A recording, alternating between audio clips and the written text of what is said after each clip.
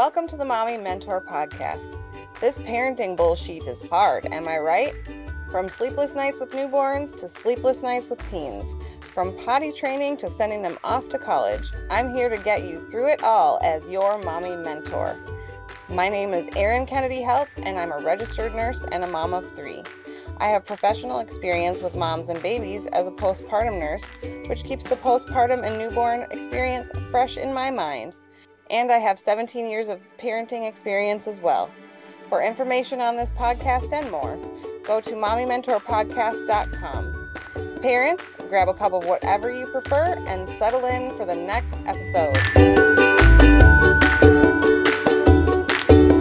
Hello, everyone. I have a special guest this episode. She is very smart. She is a hospice and palliative certified family nurse practitioner. And if you don't know what that is, don't worry, I'm going to ask her.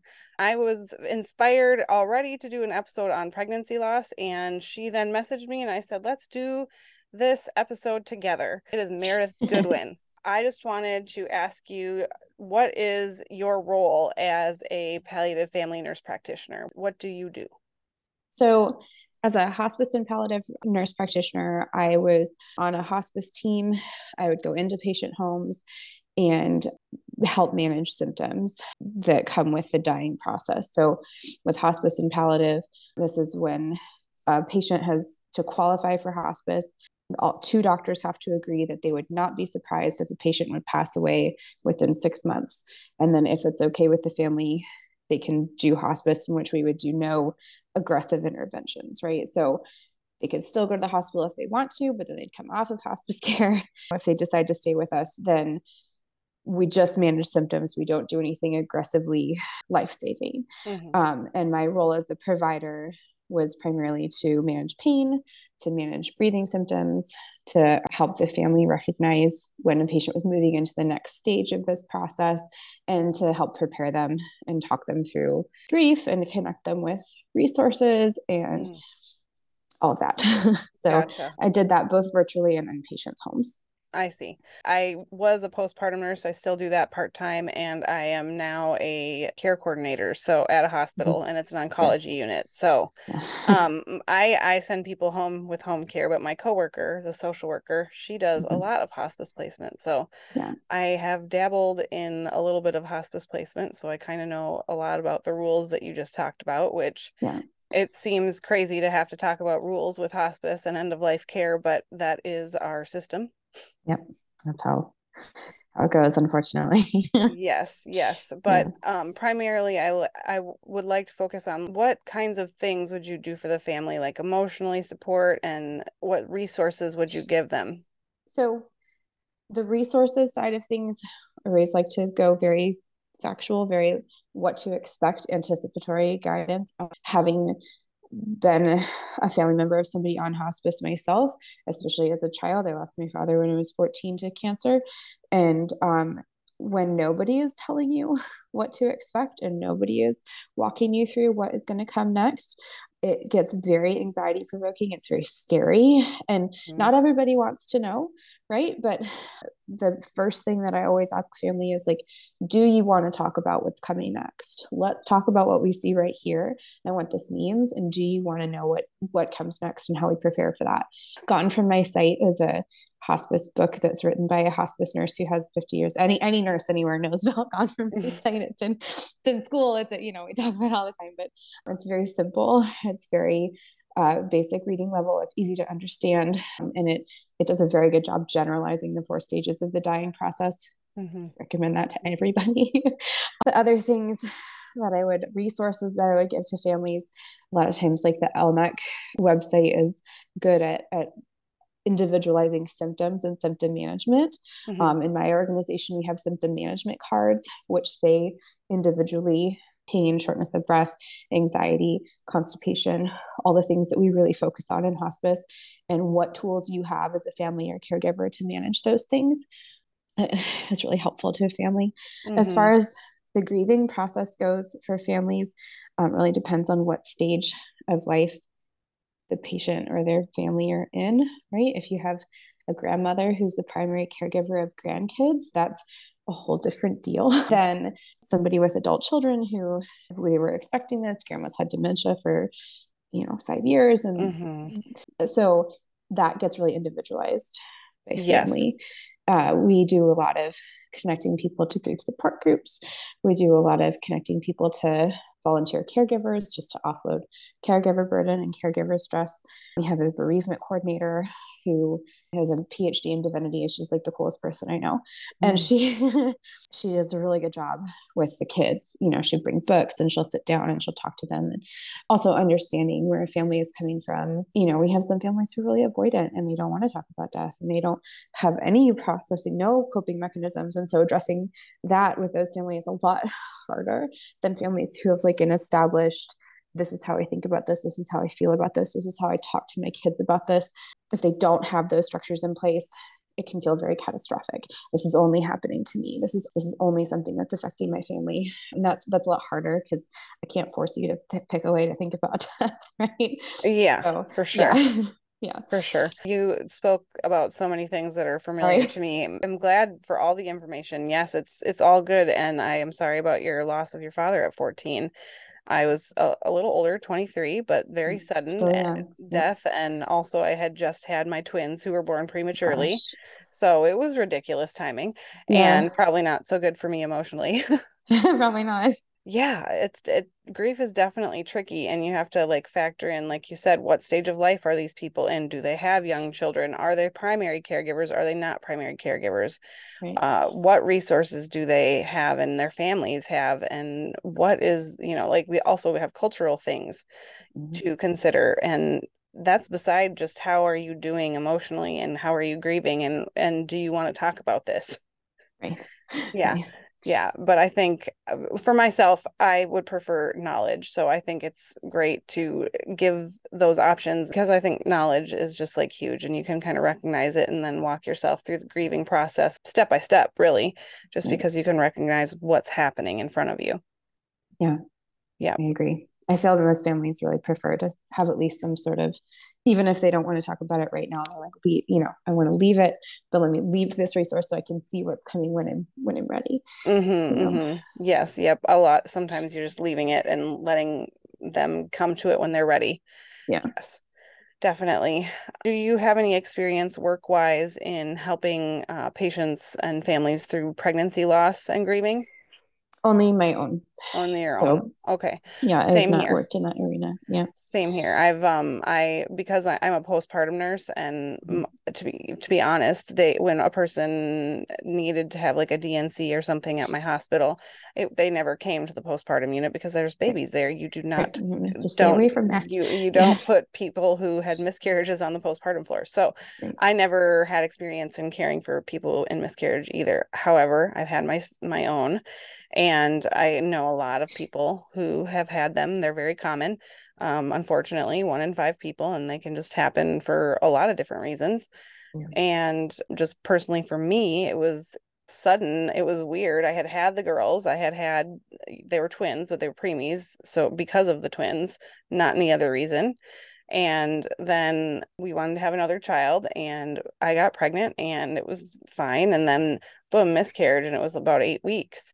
And then we tried again a year later and I was 20 weeks and the baby actually passed like 2 weeks before that. So it was 18 weeks when it died. And then I had a DNC with that one. And after that, my OB was like, okay, like what's going on? And did a whole bunch of labs and things. Turns out I have factor V Leiden. Oh, I need to be on blood thinners when I'm pregnant. Yeah. Yeah. So who knew? I didn't know. And also I was on estrogen-based birth control for 7 years. Our stories are very similar. Yeah. That's so scary. So scary. Yeah, a lot of women find this out this way, unfortunately. They find out things about their health this way. And so then my third one was because we started the Lovenox too early. And then I got my son, and now he's wonderful and 12, and I swear wasn't going to come out even at 39 weeks. So yeah, he took his sweet time. And so it all worked out. And I'm glad to know that I have the clotting disorder because I've also passed it on to my daughters. But to find out that way is not fun. No. No. Definitely. Like I said, I've shared my experience with miscarriages, and I know you can share as much as you want or as little as you want. But as both of us who are healthcare professionals and we have experienced pregnancy loss ourselves, how did you find your job helping you cope? The fact with the job that you do, how did that help you cope? First of all, I want to say, as a healthcare system, I think that we have come a long way in caring for women who are undergoing pregnancy loss, but I also feel like we have a really long way to go. Oh, yes. I feel like, back in the day, it was like, this is happening, and then it's hush hush, and everybody treats you like it's hush hush, and nobody wants to talk about it. Mm-hmm. And that is very isolating and very scary and Yes. feels, stigmatizing. And there, we've come a long way in researching the causes of miscarriages and pregnancy loss. But I also think that the way we train nurses and doctors to talk to women who are going through this loss, it leaves a lot to be desired still. I So agree. the only help that I got from undergoing this process was from the bereavement coordinator at my work. It was, not from, and they have resources at these centers, but the most that they do is like, oh, here's a social worker if you want to, and Mm-hmm. and maybe it's just my experience, but I had some No, pretty I would agree. negative experiences with the kind of like post grief support groups when I lost my dad, and so. And obviously, I was a teenager and I was very young. Mm-hmm. That was a long time ago, and so Mm-hmm. it's different. But I just very much did not want to Yes. talk to a group of women who had been undergoing the same thing. Mm-hmm. And I didn't want to sit with anybody who was going to be cheery and like talk to me like I was a child. That really bothers me. Mm-hmm. I'm sure it Mm-hmm. bothers everybody, but that Oh, was like the yeah. vibe that I was coming Yes. up with. And I think that treating women who are undergoing a loss like this as if they're having a loss is really Mm-hmm. important. Mm-hmm. Acknowledging that there's grief that comes with this. Mm-hmm. When you address a woman who's having a miscarriage and say, oh, well, this happens to a lot of women, like, I'm sorry, people experience loss every day. That doesn't make it less impactful Painful. of what Mm-hmm. I'm, yeah, painful of what I'm going through. Mm-hmm. And so I would say that the number one thing that my job helped me with is having a very established foundation of like how I think about death and dying and what I think about life and what does that mean, especially coming, I might get myself in trouble here, but coming from a very religious background that shames a lot of pregnancy loss. Yeah. Yeah. And being able to say like, oh, hey, like this is not something that I did, and coming to terms with my beliefs and feelings about what is a life and what isn't, and Mm-hmm. how does this make me feel about needing to have a DNC, needing to take an abortion pill because I did Mm-hmm. twice have to clear Mm-hmm. out fetal tissue, Mm-hmm. and that was all a framework that I had established because of dealing with grief in my job, not something that the people who were responsible for caring for me were in any way equipped to walk me through in Mm-hmm. any of those times. So it was more my job than That helped you the care cope with team. this than the care team. And I mean, Yes. I would likely agree. I didn't have horrible experiences, but at the same time, I don't know how old you were, but I think my age had a lot to do with it. I was in my Mm-hmm. early 20s and I was just, I don't know, something about that age group is just like, no, I got this. Yeah. Because you're just Yes. trying to be an adult, I think, and you're just like overly aggressive about how you can handle things. Maybe Yeah. that's it. I don't know. But for me, I was just like, no, thank you. I have it under control. And do you want to Mm-hmm. have do you want to have a burial? Do you want to have the information? No, no, no, thank you. And I was just like denial, denial, denial. And that is absolutely not the way to go about it because Right. like, however many years later, that's going to come and bite you in the butt. Mm-hmm. But the people who were providing the care weren't finding out like what is her why is she like this, like Right. they just let me keep my door shut, let me just leave it alone, leave me alone, kind of a thing. And my doctor made a mistake. Like I didn't want who wants to know what a baby that they, I mean, I don't know, maybe people do if they're older babies. Mine were young, like li- not viable at all. Right. And Right. so yes, I thought that there were people, but I didn't want to know what this baby was, especially the Right. oldest one that I had miscarried. And they sent everything to the lab to, because as they do, to check and make sure everything's Right. fine genetically. And my OB, who I love, by the way, and she's still my OB to this day, she's been my OB for 17 years, but she is just like not, and I get it because in healthcare this is our job, like sometimes Right. we can get so like lackadaisical about it, and just like it's something that we do every day, we see every day, we like are exposed, and so it's almost desensitizing in a way, Mhm. which is unfortunate because that is not the way it should be. And I try really hard when I'm caring for women, not like I said, not with loss, but obviously postpartum women are emotional, um, to try to like put myself in their shoes as much as humanly possible. But my OB made the mistake of telling me in a voicemail that I had miscarried a healthy baby boy. And I'm Oh, like, good. well, Yeah. great. That's Yeah. wonderful that he was healthy. Unfortunately, Until he he didn't died. until he died. Thank you. Right. Right. So, and I mean, I'm just like, that was Yeah. like a gut punch a person doesn't need. So it's like, I would agree with you. The healthcare system, and it is getting better, Yeah. but the healthcare system does not address pregnancy loss as it should at all. No. No. No. Yeah. And the emotional aspect. And also, like, we're not even talking about the dads or the partners. And there's nothing for There's them at nothing all. for There's them at all. nothing. That was, I mean, my husband's a surgeon. He's in the healthcare field just like I am. Um, and I mean, there wasn't even any offer to No. for him to talk about it. So then I felt, and this was not his fault. I say this very, very clearly. He did not make me responsible for his grieving process, but I felt like I had to manage not just, I mean, because so we didn't get into my story and we can talk about it. But I had 5 miscarriages in a row. Oh, wow. And the last one was the one that we finally thought, like, this is it. It made it past 12 weeks. Things are Yeah. doing fine. And just like you said, like with Mm-hmm. yours, mine Mm-hmm. wasn't quite as far along, but it was 15 weeks and he'd been dead for 2 weeks. And Mm. um, so I already knew we had done genetic testing because we'd had so many before this. We were like really worried about it. No one would give me anything to try to, they didn't want me to do progesterone. They didn't want me to do Lovenox. They didn't want me to do anything because we didn't have any evidence for any of this, Mm-hmm. which I Yeah, and you're understand, like, but I'm like, you're but like, I there's can't keep five. rolling the dice on this. Yeah, like Why the aren't we stats are intervening? bad. Let's figure this Correct. out. Yes, Yes. yes. So, and on this fifth one, and it just people knew like I had one at 8 weeks, one at 6 weeks, and three that were so I've actually had 6 miscarriages, but Oh, 5 were after my live birth daughter, and the one before, like it was at 5 weeks. It was like didn't really right. register to me, you know. Yeah. Yep. Yep. Um, and I had my daughter, and then I had one at 6 weeks that was healthy, one at 8 weeks that was healthy, one at 6 weeks that had a trisomy. After we did IUI, they did all that one was non-viable, and we found out really early. Okay. And then 2 more chemical pregnancies that were like, 5 weeks tops, Mm-hmm. just positive pregnancy test, and then no more.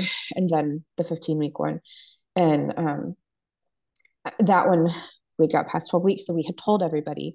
We had told the Ah. parents, and we had told the people at work, and because we were in the process of moving from Michigan to Illinois, and my husband was finishing fellowship, and there were just so many people that were aware of what I was going through, and so many people try to be so helpful.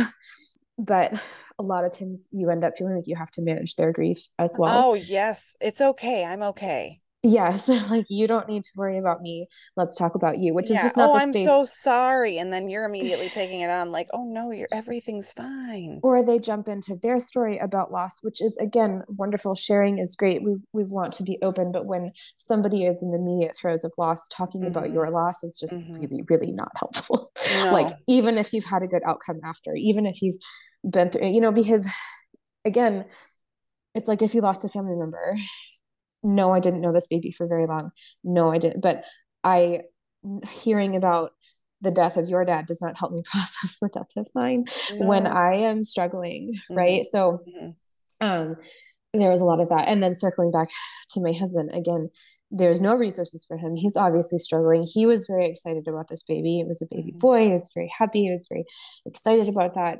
Um, and then we're both up all night crying. We're both, trying to go to work and trying to pull the pieces together and trying to parent our 3-year-old at the time and explain to her what was going on and, why mommy and daddy are sad and Yes. why grandma's here and why is grandma sad. And, that was another thing. She had known that I was pregnant. And so we had to sit her down and tell her and Yes. then process her grief through that whole thing, which obviously is very tricky. She's 3. There's a lot of grieving processes that happen when you're 3 that don't happen when you're an adult, right?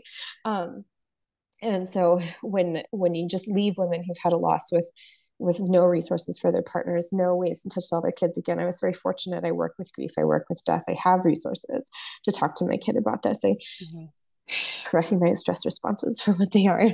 But even so, it was a very stressful time in my marriage. And we had jumped right into doing IVF after and, walking through that. And I remember very vividly my husband being like, I'm doing this with you. And I was like, then why do I feel like I'm doing it alone? And it was a horrible thing to say. Don't say Right. things like that to your husband. But No. it was it was very, very rough knowing that I am the support system here. I am trying to hold all these things together. But yet this happened to me, right? Like, yes, it happened to everybody else, but it happened inside my body. And it happened. I am the one with the hormones and the weight Yes. and the, everything. Yeah. Yeah. Yeah. Yep. And I'm the one who's wanted children since God knows how long, and it's in my body. Like, you don't understand. The connection is different. Right. Yes. Yep. I understand. My husband, like I said, I coped by denial. So I denied all of his feelings too. We, like, everyday life just went on. We had twins, to be fair, so they keep life busy. You have to, yeah. But they were only 18 months in my first miscarriage. They didn't even know I was pregnant, and there was no explaining that to a 1-year-old exactly, even if they knew, but they didn't know, and they never knew. When I had a miscarriage with the last one, I don't know. I am unsure how they didn't know I was pregnant because I was like 18 weeks, right? Right. You like look pregnant at I that point. looked pregnant at that point, but it Yeah. was winter, so I was lucky enough to wear like large sweatshirts and stuff. And, maybe mommy just was getting fat, who knows? But they didn't notice anything. And that was my biggest fear with my son, my rainbow baby, was that they are 4 now. They're 4.5. They're going to be 5 when he's born. I can't even fathom explaining this to them. And that was like a huge fear for me. And honestly, it was a top fear. It was above my own grief, to be honest. Yeah. To have Because to have it's worse to explain, to watch your child grieve something yes. than it is to feel it yourself. Yes. Yeah. And it's important, regardless of the grief that you're talking about, you want to explain things to children in concrete details. You don't want to use euphemisms. You don't want to lie, because even if you're trying to protect their feelings, children are very smart. They know bad things happen. And unfortunately, especially if you're in the under 4 age group, they tend to think if something bad happens, if it hasn't been explained to them, they tend to think it's their fault for some reason. It's just a thing so we wanted to be very, very factual with my daughter, very concrete. And what we said was that, I know, because she had to be picked up from daycare by a friend. We were in the hospital all night. It was just, rough for everybody. Yeah, life was different, and we had to explain why. Yes. Right. So I sat her down in the morning. I said, I know that mommy was in the hospital last night, and that's because I went to the doctor to check on the baby, and there was no heartbeat. And so his heart stopped working, and he had stopped growing, and he died, and the doctors had to take him out. And that's something that, it's still a lot to process for a It's still 3-year-old. so much. Yes. Right. And the first thing she did was the first thing she did was like hit me and cry, because she was 3 and she's angry and she doesn't know why she feels that way. Of course. And so we had to talk about, like, I know that makes you sad. Mommy's sad too. Mommy's angry too. Well, you can be angry at mommy. That's okay. And, then realizing that once she processes through all these emotions, it's going to come up later. Oh, right? yeah. So you hear about it when we're crying and everybody's upset, and she goes into like a little bit of regression. There's more tantrums, and she's not telling you why. She won't tell you why. You just have to give her a little bit more grace than you would if she were just acting out because she's at 3, right? Like, there was a time, I brought this up in another conversation like this, but my mom was there helping us out, and she had some popcorn, and Reagan was my daughter. Reagan wanted some, and she would just try to take it from my mom. And my mom said that we don't like that. We don't do that with grandma. And then Reagan got really upset, and she was like, I want popcorn. It was like 2 days after, right? We'd been in the hospital, and my mom went into the whole thing like, we don't talk to grandma like that. That makes grandma really sad. And I like ran You're like, hold on a minute, like this is not what's happening. Like I picked her up, and she's just like bawling. I was like, this isn't about the popcorn, right? Like this isn't about, and she's sad, and we have to talk about this. I understand that you're sad. I know that you really wanted to be a big sister, you really wanted a baby brother, and mommy's sad too, and we can get some popcorn, it's okay. Yeah, definitely, we'll get you some popcorn. Right, we'll get you some popcorn. It's fine. And so obviously that conversation changes as you get older, but even so, further down, my daughter's 4, and just turned 4 in November, and I'm pregnant again. I'm 26 weeks. Thank you. I know we're doing pretty good. I'm on Lovenox as well. I don't have factor 5, so they just did it. I'm just so excited. My girls were born. Yeah, my girls were born at 28 weeks, and I'm like, girl, you're fine. I'm fine good. now. He's viable. He's okay. Fine. Yeah, and he's been kicking me this whole time. He's like, Mom. Yeah. He's like, Mom, you're talking about me. Amazing. Yeah. So there was a time I got pretty sick a couple weeks ago, right? It's just like, oh, my body hurts, and I just had to lay down for like 3 days in a row. And my daughter was getting all anxious and weird, and I was like, what's wrong, honey? Like, what's going on? She was like, but is the baby sick too?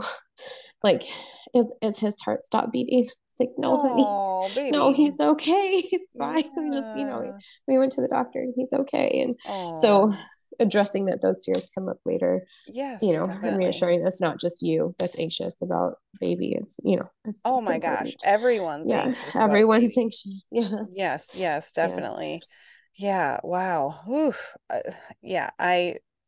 That was one of my questions, is you answered it already, was like, how are you parenting her through grief? And are there books and resources or websites for children, like helping your children process grief?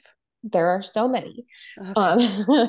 And that's so part of the reason that I get into podcasting is I write children's stories. It's on my podcast. Yes, it's what I do. I forgot to tell the people stories. that. It's okay. You'll have a writes and illustrates children's stories.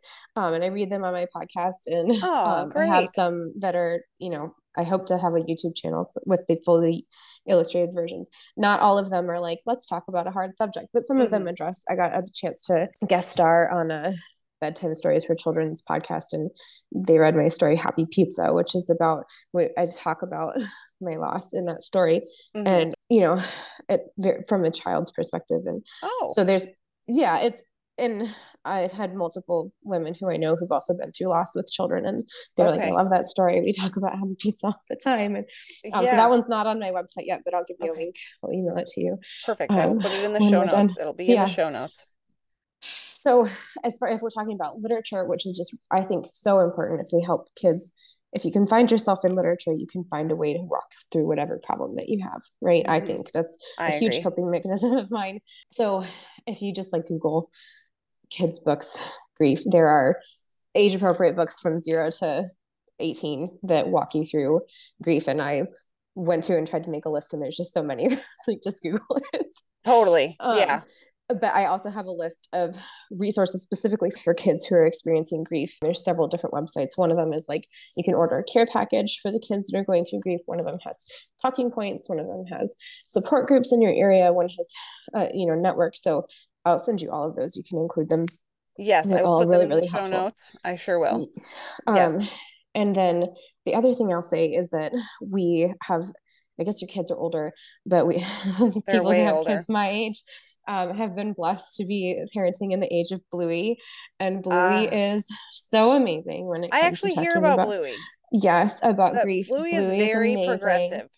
So progressive for parents, progressive for kids, progressive for grief. Bluey is amazing. So yes, I've heard this. Like, I think, isn't there a miscarriage episode? Yes, there is. I heard about that. Yes. Yeah. I'm like, genius. This is amazing. That's great. It's just such a great resource for parents. So finding books, and I think also You talked about how you were so avoidant in your coping when you were Oh, 23. yeah. I don't think that's age dependent, but it is also very, because I'm avoidant when I It could was easily 30. just be the way I cope with things.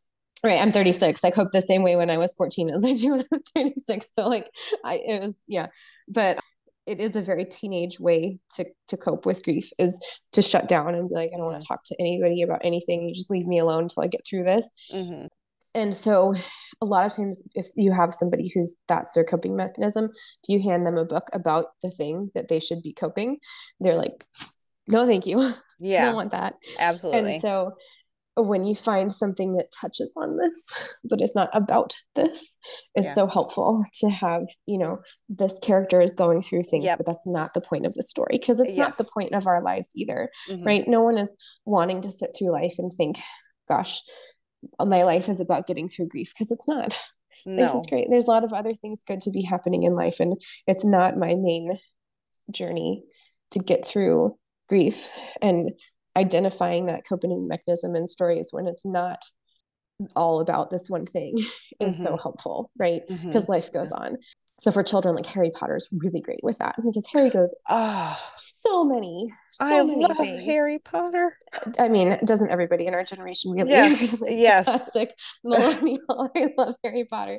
But he copes with the grief of his parents, and he copes with the grief of his parents through his age groups, which is something that happens to kids who have lost parents. They process again and again and again the loss Mm-hmm. that they've been through, and he processes the loss of friendships, and he processes this big bad world that he's living in, but it's not necessarily Mm-hmm. the point of his journey. And I think that's Mm-hmm. why so many people resonate with that story.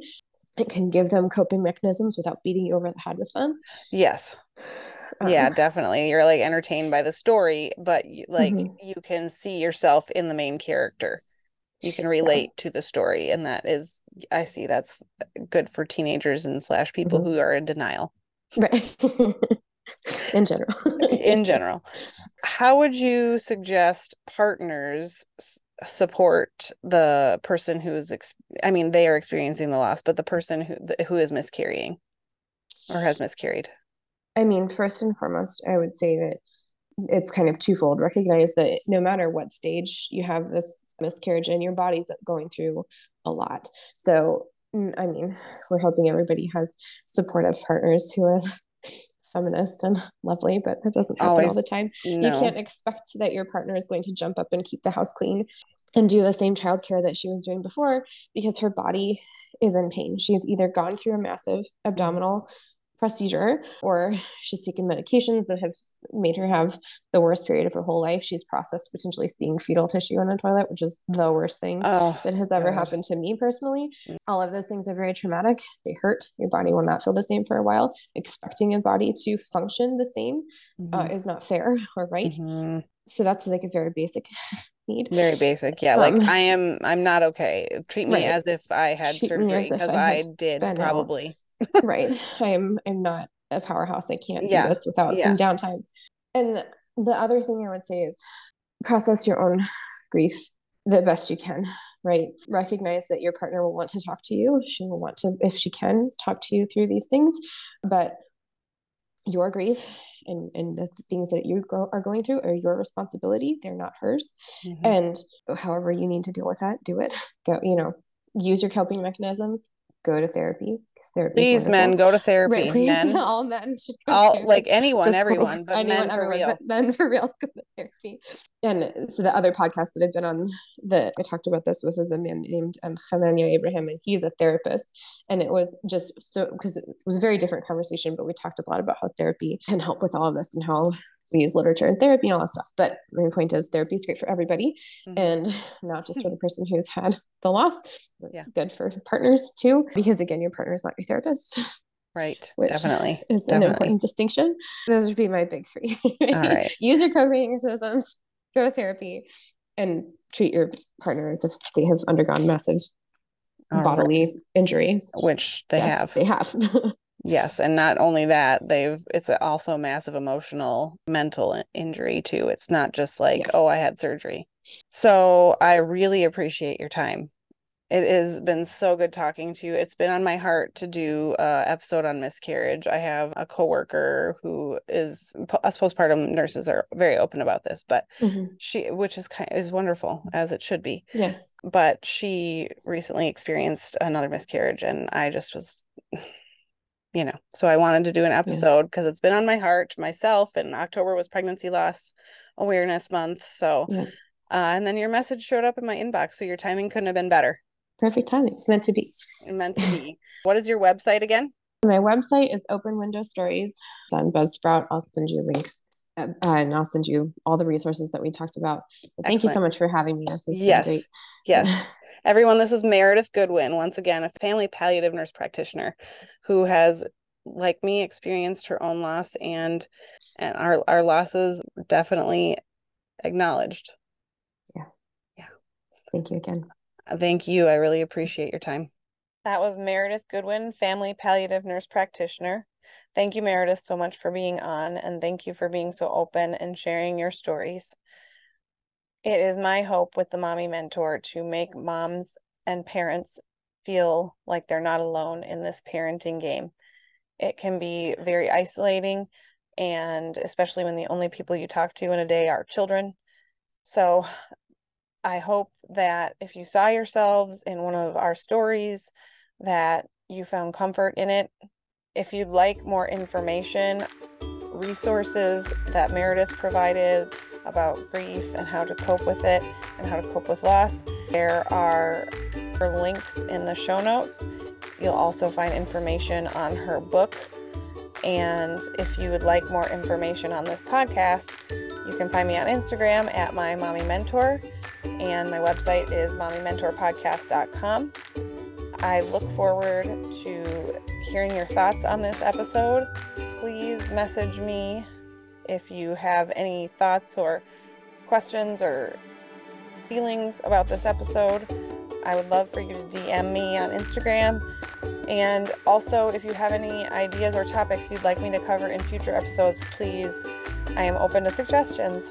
You can message me on Instagram, My Mommy Mentor. Have a lovely whatever time of day you're listening to this episode, and I will talk to you guys next time.